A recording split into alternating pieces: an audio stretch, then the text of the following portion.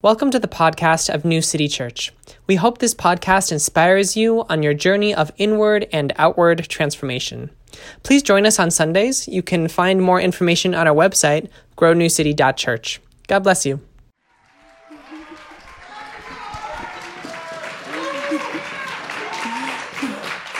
Siobhan, what a pleasure to have you back. I think you have some fans in the community. Yes. How are you today, Siobhan? I am doing really well. Woke up this Sunday and was feeling kind of down, but I recognized that I had New City and it made me really excited to get up. Oh, so hear that, folks? It's a happy reason to get up in the morning. Hallelujah. So, Siobhan, I want to just dive right in because there's so much richness in our reading today. So, first off, I know that you led a really fabulous Life Together group this season, yay, about protests and poetry. And I guess I'm curious, when you read the story of Advent, what makes the story of Advent revolutionary? I love this question so much. So, to me, Advent is a form of dream sharing. The hopes and dreams of ancient people are packaged into what we call the Bible. Writing the Bible is a form of dream sharing. Reading the Bible is a way. Oh, I can see you. Thank you. Yes. Reading the Bible is a form of dream sharing and interacting with our spiritual ancestors. Jesus was our ancestors' dream made real. So Jesus is literally of royal lineage through Mary, and he's described as being through the Old Testament King David. And if you're interested in biblical genealogy, the first chapter of Matthew is really, really helpful for this. But Jesus was the Son of God, born to working class parents in a barn, rewriting what counts as typical.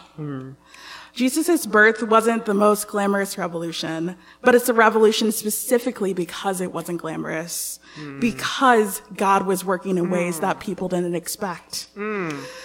God is showing us that revolutions come in all forms and all packages in ways that the world least expects, to see how she's doing her work, to see how she's making dreams into realities, therefore making revolutionaries take place. Okay. So we're starting big is what I'm learning from this. Yeah, so first of all, I just want to really highlight something that you said, that dream sharing in itself is an act of revolution. And the text that we call the Bible is generations of people sharing their dreams that God has given them about, literally dreams of what God has given them for thousands of years. And I think the book of Matthew has, in that first chapter that you mentioned, I think it has 72 generations. I one time counted one day. 72 generations. So just imagine, by the way, passing down the dreams of not like your grandparent or your great-grandparent, but your like great-great-great times 72 grandparent for the world. And sometimes seeing, there are really high points in the Bible where we're close to the dream of liberation, but most of it is pretty much not. And so, like, I think the revolutionary endurance of passing on the dreams is so instructive for us, because sometimes it's kind of, it can be easy to be impatient about revolution. Yeah. Oh, for sure. Why hasn't this already happened? Why are we still dealing with the things that we were dealing with in the 80s, in the 20s, in the 1880s, in the 1780s? And I think the Bible in itself is kind of a case study of how we can carry on the revolution. Oh, completely agree. Mm-hmm. And the second thing I really appreciated about what you said was how everyday and kind of like non-glamorous the Advent story is. I think that, I don't know, especially with Instagram and TikTok and everything just being so visual, we kind of expect if something important is happening, it's well designed and it's well publicized. And the revolution will not be publicized. so yeah, I love that. So can you say a little bit more about the context for today's verses? You already got into it a little bit, but... Yeah, so it's about Mary, and she receives this message from an angel saying that she's going to give birth to God's son. And after she went to go visit her cousin Elizabeth, who was also pregnant with a miracle that would be John the Baptist, after Elizabeth was told that she couldn't get pregnant, John the Baptist would prepare the way for Jesus' ministry and do tons of other super amazing things and miracles of his own right. So when Mary greeted her cousin, John the Baptist, in utero, jumped for joy in Elizabeth. Then Mary was so full of praise that she sang the song that was in today's verses. Yeah, that's really important context because for that encounter between Elizabeth and Mary, Elizabeth talks about when Mary entered the room, her womb leapt for joy. And I just think that's such a beautiful moment of embodiment. Like, she wasn't, the way that she knew that God was present was through a sensation that she felt in her body. And I think there's an invitation for us, like modern Westerners, to think about, like, might there be ways that God is still speaking through our very bodies? And the other thing was, about John the Baptist. And we heard about John Carlos preach on John the Baptist last week really well. And so make sure to check that out in our archive or podcast. Yeah. So you are like an expert on protest poetry. Can you just like break down a little bit of, we call this the Magnificat, Mary's Song. Can you just break down how Mary's Song is protest poetry? Of course. So at the very heart of this are words of hope and revolution and promise of freedom from oppressive sources. These people were under Roman imperial control, and they had to say their messages in ways that weren't as overt in order to still get the word across. And I definitely think that this was a message against colonizers for marginalized people within the first century context. Verse 151 through 53 says, "He has shown strength with his arm. He has scattered with arrogant thoughts those proud inclinations. He has pulled the powerful down from their thrones and lifted up the lowly. Yes. He has filled the hungry with good things and sent the rich away empty-handed." Mary is contrasting the powerful with those who have historically had little power to show that the tables will turn. The last shall be first and the first shall be last, to quote Jesus' ministry. And I want to also point out that prayer is poetry and poetry is prayer. I learned something the other day, the Anglican Christian tradition of Lexi Ordini, Lexi Credendi, Lex Vivendi. Yes. Yeah, the law of prayer is a law of belief, which is a law of what is lived. Sometimes it's Lex Pervendi. Am I saying it right? Yeah. I mean, yeah.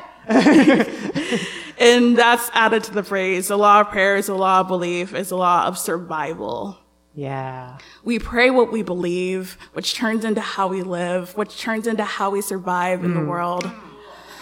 Mary's prayer say is it again, Siobhan. Just say that one part again. We pray what we believe and how we pray what we believe, which turns into how we live and how we survive in the world.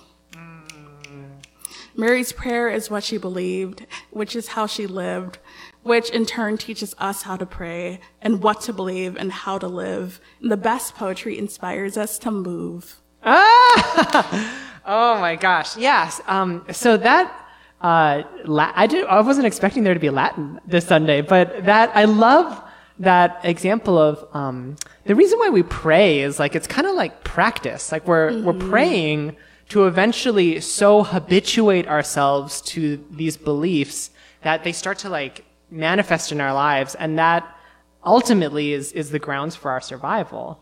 And I think kind of the reverse side of that is like, if we don't pray for liberation, then the empire will pray for us and shape us towards consumerism and greed and hatred.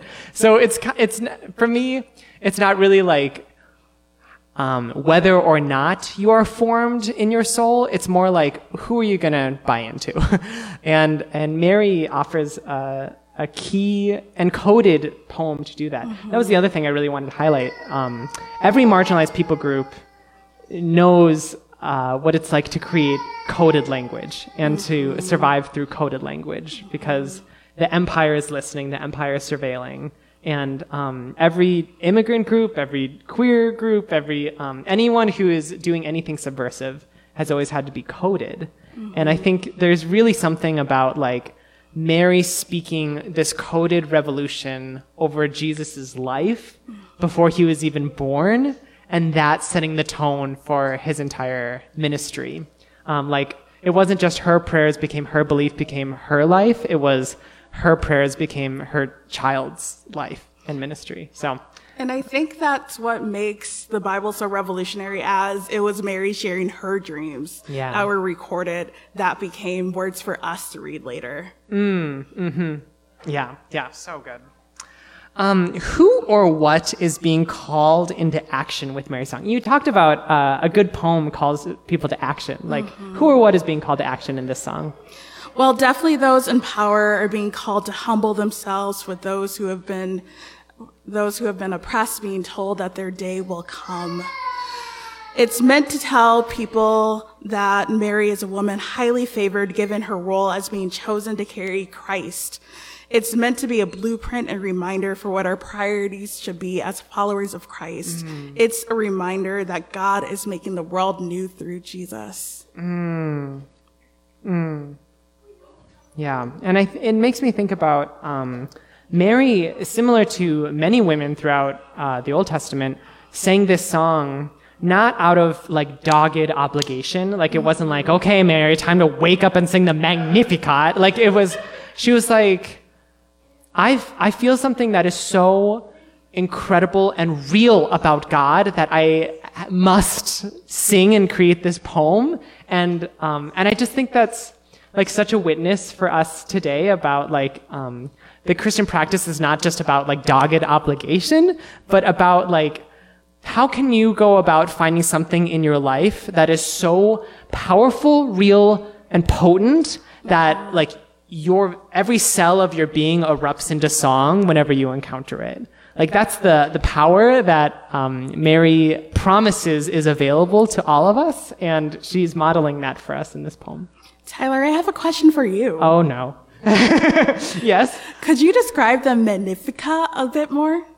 The Magnificat, yeah. So, like, so the Magnificat is the name of the song for Mary that we just listened to, and it's a really significant part of the Christian tradition all the way through for thousands of years.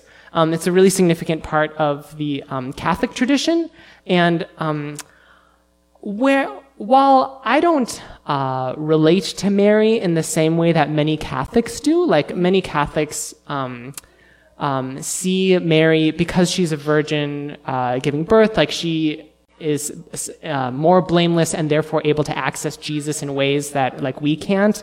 I'm a little bit more like democratized than that. I'm like, yeah, I'm pretty sure we can all access Jesus. But nonetheless, like Mary is this like prolific prophet, sage, teacher, instructor who gave the world this gift of the Magnificat. Who, by the way, Mary was a teenager. So I think that's significant too, that like one of the most influential faith practitioners in all of history, certainly Christianity, was a young woman who was a teenager. And maybe there's something for us to apply and learn in our own context as well. Yeah, I think it shows how youth are so essential to the revolution. Yes. Listen, I don't know if you can, if you're experiencing this on the live stream, but we have children's ministry in the sanctuary. And I just think like it's part of our as adults, it's part of our collective conditioning and training to show like, to model how to attend church and be worshipful with children in the room, like observing whatever they choose to observe. And like a lot of church experiences are like we want to send the kids out there so that the grown-ups can have grown-up time. And I think at least something that we're experimenting with right now is questioning, like, is that actually what the church community is supposed to be about? Like, is it actually a movement if there aren't children involved in it? So I think, so that's something that we're thinking about. Can you talk a little bit more about how Mary's song fulfills Scripture? Mary's song is a promise. It's a dream. Mary's song is a promise of revolution. Mary's labor is a revolution. Revolutions are promises to future generations. Jesus was a dream made real through people in the Old Testament, their dreams being told. I read somewhere in the New Testament that the New Testament is Old Testament contained, while the Old Testament is the New Testament explained. Last week's sermon on Isaiah and weeks before that you preached about Isaiah showed Jesus as a New Testament promise from Old Testament prophets. Jesus was a promise of a king coming to introduce a new way of being and to mend up the brokenhearted. One of Jesus' sermons quotes Isaiah 61 saying, "The Lord God's Spirit is upon me because the Lord has anointed me. He has sent me to bring good news to the poor, to bind up the brokenhearted, to proclaim release for the captives and liberation for prisoners, to proclaim the year of the Lord's favor." Mary's song covers similar themes than the verses of Isaiah. Jesus is coming to set things right, just as predicted. Very good. Oh, so rich. Yeah, I think the whole concept, I learned this while I was researching a sermon a couple weeks ago. The whole title, Prince of Peace, for Jesus came from Isaiah. They'll call him Prince of Peace. And I just think even the concept Prince of Peace is exactly the dream of the ancestors that they're waiting. Like, we're waiting for someone to, like, create a peaceable kingdom that is so, like, wise, whole, and caring that we actually don't need royalty, or we actually don't need leaders. Like, there's a prince who can rule through wisdom, softness, and gentleness, and God, she is making a way for us in that. And Jesus being the fulfillment of that is just such a rich gift. Please. Correct me if I'm wrong with that verse, how it goes, wonderful counselor, mighty God, everlasting power, Prince of Peace. Yes. That was a song when I was in Sunday school. This is why we sing the songs, y'all. Yes. And I think each of those titles have so much significance, showing how Jesus is making a new way. Wonderful counselor, mighty God, everlasting Father, Prince of Peace. And keep in mind that this is a descendant of David. And King David was someone who is celebrated, for those who are familiar with the story, so King David and Saul, before he was a king, David and Saul were kind of in competition with each other. And the song that people always sang as kind of David's propaganda was like, Saul killed thousands, but David killed tens of thousands. And that was to show, like, how effective David was as a ruler. Like, we should believe in David because he killed tens of thousands instead of just thousands of people. Isn't that the person that we want to put our leadership behind?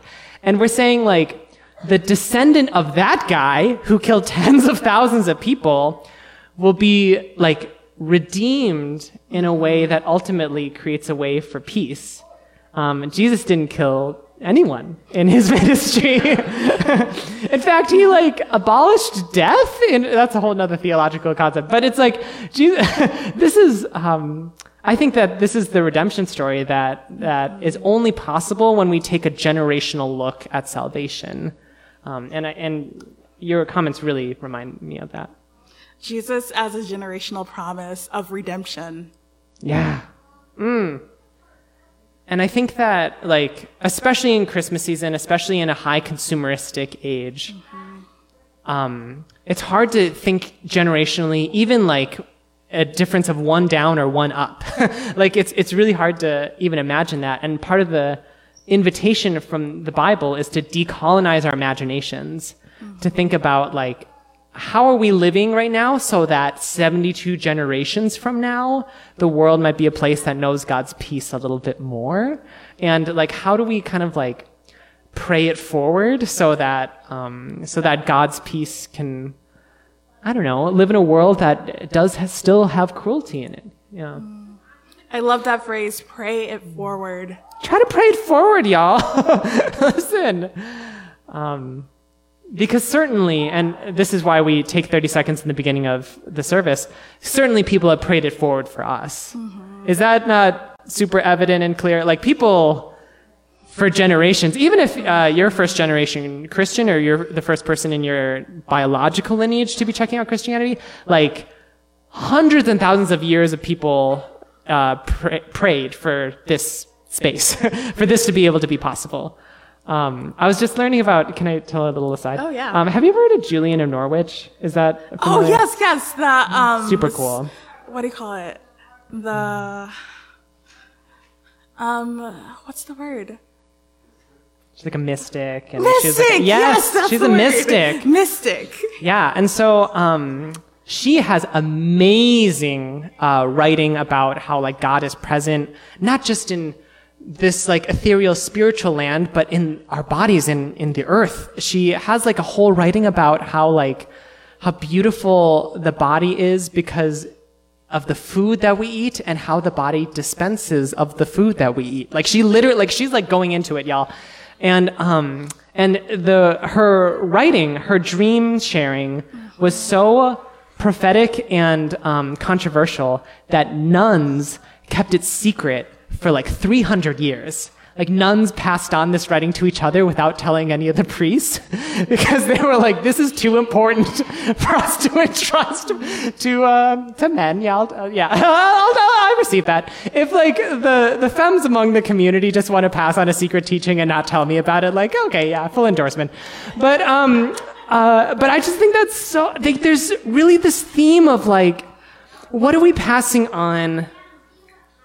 What has been passed on to us, and what are we passing on in a centuries kind of scope, like a 300 years kind of scope? Mm-hmm. So it reminds me of that Adrienne Marie Brown quote, we're all ancestors in training. Did y'all ever hear that? We're all ancestors in training. Love that. So I guess as we're wrapping up, Siobhan, I'm curious, like, what are kind of like key ways that you're thinking about trying to be an ancestor in training in your own life? Ooh. The hardest question in the whole world. Yeah, go. Well, I am an artist, and I hope to leave a legacy behind through my art.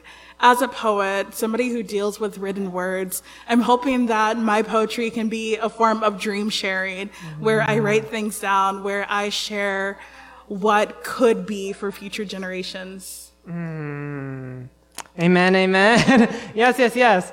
Thank you so much, Siobhan, for this amazing conversation. I will never see the Magnificat the same. So thank you. Can we show some love for Siobhan?